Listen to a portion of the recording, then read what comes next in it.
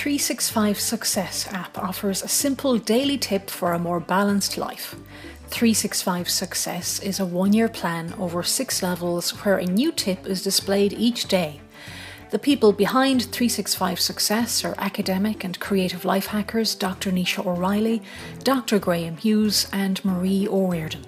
Discover 365 Success, available now in the App Store. Hello and welcome to episode 16 of Purple Psychology. I'm Marie O'Riordan. Thank you for listening in 33 countries on 6 continents now. Dr. Nisha, you're welcome. Thank you. We were joking during the week that the only region of the world where the podcast isn't being listened to because it has 0% of the world population is Antarctica. I think we can live with that. Yes, I think so. This time we're talking about success and your take on success, which is? Yeah, this is a big question, like what is success? And I think people find it strange that I work with such a spectrum of ages from 2 roughly through to 70s. And why do I do that? And I think over the last couple of weeks, it's kind of hit home. Like I always say that it's nice to have the balance between the two, because working with kids for me is very rewarding and the reactions you get are very tangible and very instant. So, you know, in 90 minutes, someone can suddenly write a story which they've never done before. Or in 3 weeks, their speech can improve. Or in a space of, you know, maybe 6 to 8 weeks, they won't be kept back a year in school. Or, you know, they'll suddenly get an A in maths for the first time after 6 weeks. Or whatever it is. They're very tangible results and they're very now. But the hard side is that people find it very hard to remember where they were. So suddenly a kid will start mainstream school after a couple of months working with me and, you know, and then off they fly. And no one really remembers what it was like before and the fact that they couldn't sit in a room with other people, or that they couldn't have actually concentrated and sat down and done work, or that they couldn't read, or they couldn't talk properly. Let's put this into context. 2 days ago, we were walking down the street, and as happens a lot with us, we always seem to bump into a client or someone who knows a client. You bumped into a parent whose child's life was dramatically improved after working with you. Yes, and I think they have forgotten where they were at. And though there's a nice sense to that, for me personally, it can be quite hard because there's a lack of reward for me. I see the results in other people and that's very rewarding for me. But there's very little context. And so people move on with their lives very rapidly and the results we get are very rapid. So I don't always get the feedback. People even forget to send me an email or to give me a phone call or whatever it is to say what's happening. And it's only that I'll suddenly bump into them and their whole life has changed. Whereas with our adult clients, they come to us with very set goals, whether it's a corporation or an individual, and whether it's they've had a life ambition to completely change their career, or whether they're at a certain stage and they're reinventing, or they've always wanted to be an author, or they come to us with a specific figure in mind of how much money they want to make. They have very set goals that they're working towards, and so there's a huge sense of basis of where they're at when they come to us and where they end up. And they keep in touch with us, and I suppose we always offer continual support. We do with both sets of people, but it's funny, it's our adult clients who look for that ongoing support more than our younger clients. And so there's more of a sense of our input, and that is actually more rewarding for me. Yes, and also too, we publish a certain amount of the adult clients, but we never publish the small people stories. That doesn't happen. We don't talk about the little people. There's even more confidentiality wrapped up in it, and sometimes I think the stories are too easily recognised as well.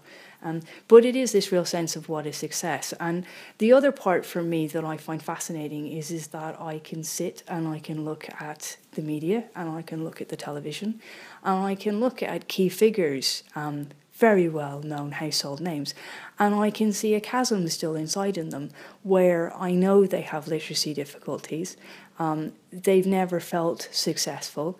their measure of success is purely financial because it hasn't been academic, because that's what they've done to compensate. And I can actually see that no matter how much money they make, or how successful they are, or how many companies they own, or how many television series they do, I can still see the chasm in them, and I find that fascinating. Yeah, I find it interesting when corporations will come to us and they'll have a financial goal in mind. And to us, it's not about even that, but it's about breaking personal records with individuals. And this week we did release a statement about sporting teams, but in a very general context, because we didn't want to breach any confidentialities, which we didn't. But also, I guess, I don't feel the need to be in the newspapers for what we're doing there. But yes, it does really bring this question to me as to what is success. And a while ago, I compiled a table which compared our methods to, the sort of personality theory that was out there, and also the NLP theory, because a lot of people think that what we do is NLP and it's not. And so, what are the differences? Why doesn't someone with us still have that chasm inside? Yes, they're making the money, but they're more whole and more balanced. And even, I can compare this to a 5-year-old that I'm working with at the moment. And in a very short amount of time, I can see that they are the most balanced form of themselves. And that's affecting everything in their lives, and not just their lives, but their whole family as well. It's impossible to make stuff like that public, and nor do we want to. No. But, so personality theory will focus on finding who you are. NLP theory will focus on finding out who you can become, whereas we are focused on this most successful, most balanced version of yourself, which is very different to what other people are trying to achieve. And similarly, personality theory will be kind of understanding yourself and understanding what you need to tick. And yes, there's an element of that with us. And, NLP theory is kind of how to improve yourself. But with us, it's kind of the nuggets you need to optimize yourself, to optimize that success and that balance. It's not generic steps. It's an A to Z blueprint of the person that you actually are. Yeah, and yes, people will, in personality theory, will explore strengths. In NLP, they'll improve strengths. But for us, it's learning how to approach every task in the way that you need to. So yes, it is your strengths in a way, but it's applied to every task in every situation, how to get the best out of it. So it's kind of like I always say with parents, I can't predict every piece of homework you're ever going to get home to work with, but I can give you a way to present it and understand it. I can't predict every meeting, every strategy and every tender you're ever going to go for in a company again, but I can predict how you're going to approach that situation. The same in a corporation when they hand out a generic manual to staff. No wonder it doesn't work. It's generic.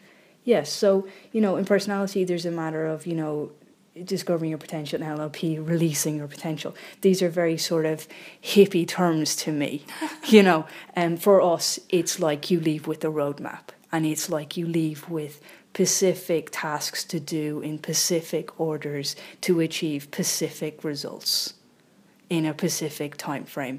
And then you build on that in a specific way. And so, what I will do in 4 weeks with a student, I will do with 4 weeks with a corporation, and so on. There's a very set map. And parents will say that the reports are very comprehensive, because if I'm meeting somebody when they're, 5, I'm talking about what will happen when they're 10 and 11 and 13 and what. But it's younger than that. I mean, an 18-month-old baby, for instance. Yeah, but you are trying to map out what's going to happen and the pros and cons and what they need to do to And do you balanced. approach it differently if it's someone in their 40s, 50s or 60s or 70s? No, the only difference is that you're looking back on those times and seeing how they've built the person, and maybe seeing the patterns in the family and what you want to change. But you are still always looking ahead. It's just more when you're working with older people, you're looking back on what's got them to now, bad and good. Whereas with younger people, there's a big debate in me at the moment, like people's personalities are not set till 7, and I've been working with a lot of younger people, and I'm wondering, am I changing their personality? Am I making them more feeling, more empathetic, less thinking, or more structured or less structured, or am I just optimizing the best version of themselves? That's episode 16 of Purple Psychology. Further details from purplepsychology.com. Dr. Nisha O'Reilly, thanks for being here. Thank you. 365 Success app offers a simple daily tip for a more balanced life. 365 Success is a one-year plan over 6 levels where a new tip is displayed each day. The people behind 365 Success are academic and creative life hackers Dr. Nisha O'Reilly, Dr. Graham Hughes and Marie O'Riordan. Discover 365 Success, available now in the App Store.